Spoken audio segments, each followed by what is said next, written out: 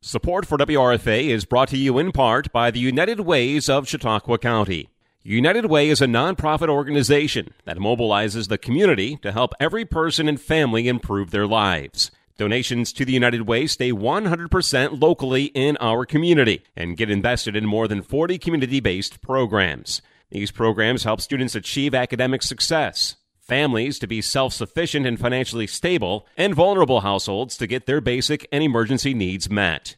The United Ways of Chautauqua County, proud supporters of community radio in Jamestown, New York. To learn more, visit uascc.org or call 716-483-1561. You've been listening to Community Matters. The Chautauqua County Humane Society finished 2022 with success for several programs and looks ahead to a very busy 2023. Senior Programs Director Brian Papalia tells us more. We have Chautauqua County Humane Society's Senior Programs Director Brian Papalia on the line with us. Good morning to you. Good morning, Julia. So we are at the very beginning of 2023, and I imagine that you have a lot going on at the Humane Society lined up for this year. But first, I want to check back in with you. How did things end up going with the Season of Hope Adoption and Fostering Drive? You know, it was an interesting season for that. That was our fifth year to do it, and the weather kind of wreaked havoc towards the end of the run. It was originally supposed to end the Friday before Christmas, but we ended up extending it to the Friday before New Year's, and what happened was we did meet our goal, which is fantastic. We had 100 animals go into homes. It was 83 that went to adoptive homes and 17 that went to foster homes. But the real story was our longest resident went home. Oh, wow. And we had Pullman Island. You may remember back in 2020, there was a situation where we had 83 cats come in at one time from an apartment in the Dunkirk-Fredonia area. And Pullman Island has been with us since then. So it's almost 2.5 years he spent with us hanging out in the cat colony. And he went home, and he didn't just go home alone. He went home with another long-termer named Sparrow, who had been with us since October of 2021.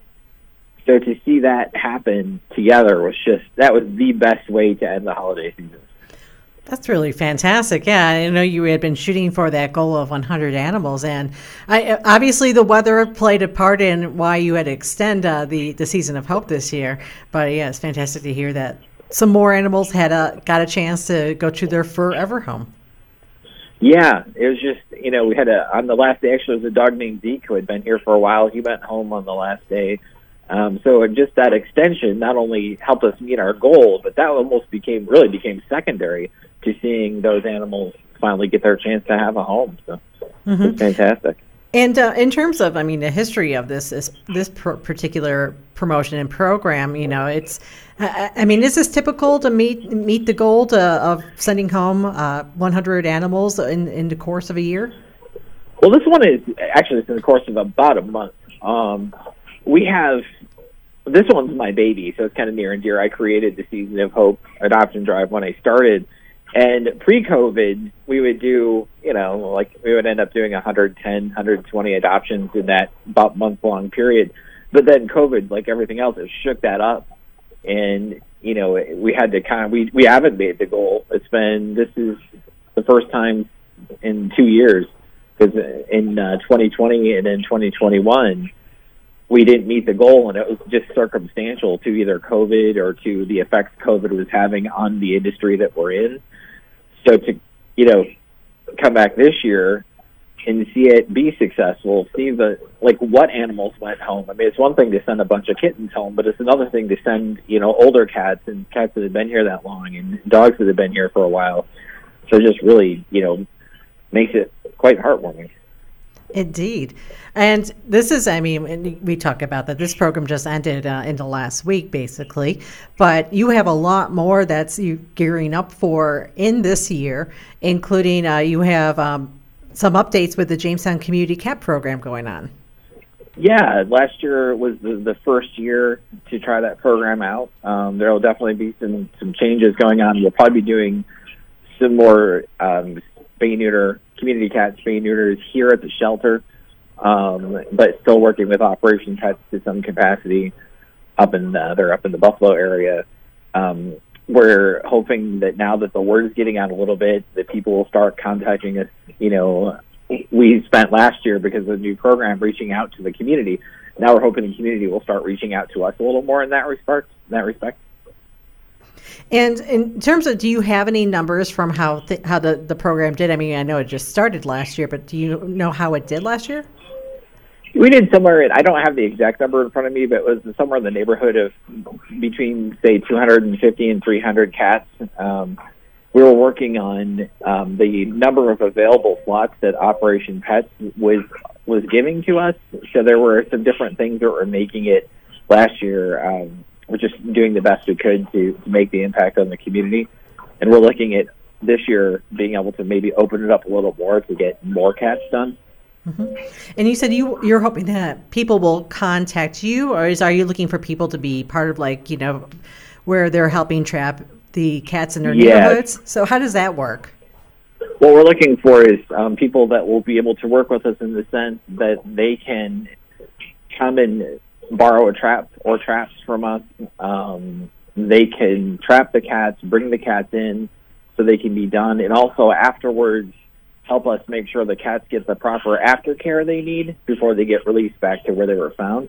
So it's definitely a big ask, but it's going to have ultimately such a huge impact on the cat population and the community. And even just thinking last year, 200 cats, that those cats were either neutered or spayed, that does help in its sense. So, I mean, if you're aiming for more this year, that will. Well, if you think about it, just to give you a baseline number, a cat can have a litter of kittens in 60 days. So, say 200, to keep it on the low end, it's like 250-ish cats. That's how many kittens would they have had, in that, if they had not been done. So that's what we're looking to do. Mm-hmm. Are you still working on funding for this program, or is that something that's been where it's more secure and how things are moving forward financially? No, we definitely are always looking for help with funding. That's something when, as we grow the program and the community gets a better sense of how it's affecting them, because it also affects, people's businesses, people's lives, people's homes. How many conversations do you have where people are like, these cats are just all over the place? This is helping to cure that. So. Definitely. And coming up a little closer, you have, I imagine we'll talk more about it also in February, but you have your annual Pennies for Paws campaign starting up pretty soon. We do. We're actually really excited. We have a pretty decent schedule of things coming up this year. We've got Pennies for Paws kicking off February 12th. That's, of course, one of our big fundraisers of the year, tentpole kind of fundraisers that we've been doing for a long time. And we're really inviting schools, businesses, local organizations, individuals, anybody who would want to go out there and help fundraise for the animals here at the shelter to help us do that. They can learn more. They can message us through Facebook. They can call. They'd be talking to me. I do Facebook and everything too. So, I'd be happy to help folks get started, even if it's a little early. Never hurts. That's true. And you had mentioned off before we started talking that you have a rather full calendar. I mean, can you give us any kind of preview of things that we might be looking forward to this year? Yeah, we know that the Walk for Paws, last year we had planned to have it at Panzarella Park behind the Comedy Center, kind of between the Comedy Center and the BPU in Jamestown. We are going to do that this year. Last year we had to cancel due to some unforeseen circumstances. But this year we're going to do that on September 16th. We've got, I'm kind of going backwards, I guess, Dog Days of Summer at Southern Tier Brewing Company is coming up in July. Something we're really excited about is a couple of new things we've added to the calendar. Coming up on May Day, we are going to do here at the shelter a special kitten foster event because May Day is a cry for help, and that's about the time that we get overrun with kittens. So we're really excited to do something, specifically pointed where people can come learn more about how to foster, how to support the foster program, and all of that. And we're looking forward to making kind of a fun event out of it. And then another brand new thing is we are going to do the Rescue Run 5K, which is going to happen on May 20th, and that's going to happen right down here in Savannah. We're still kind of working out the details a little bit, but but it's together enough to let folks know that that's going to be a really cool, fun event to help support the animals. And I look forward to definitely getting all the details as we get closer to each month along the course of this year.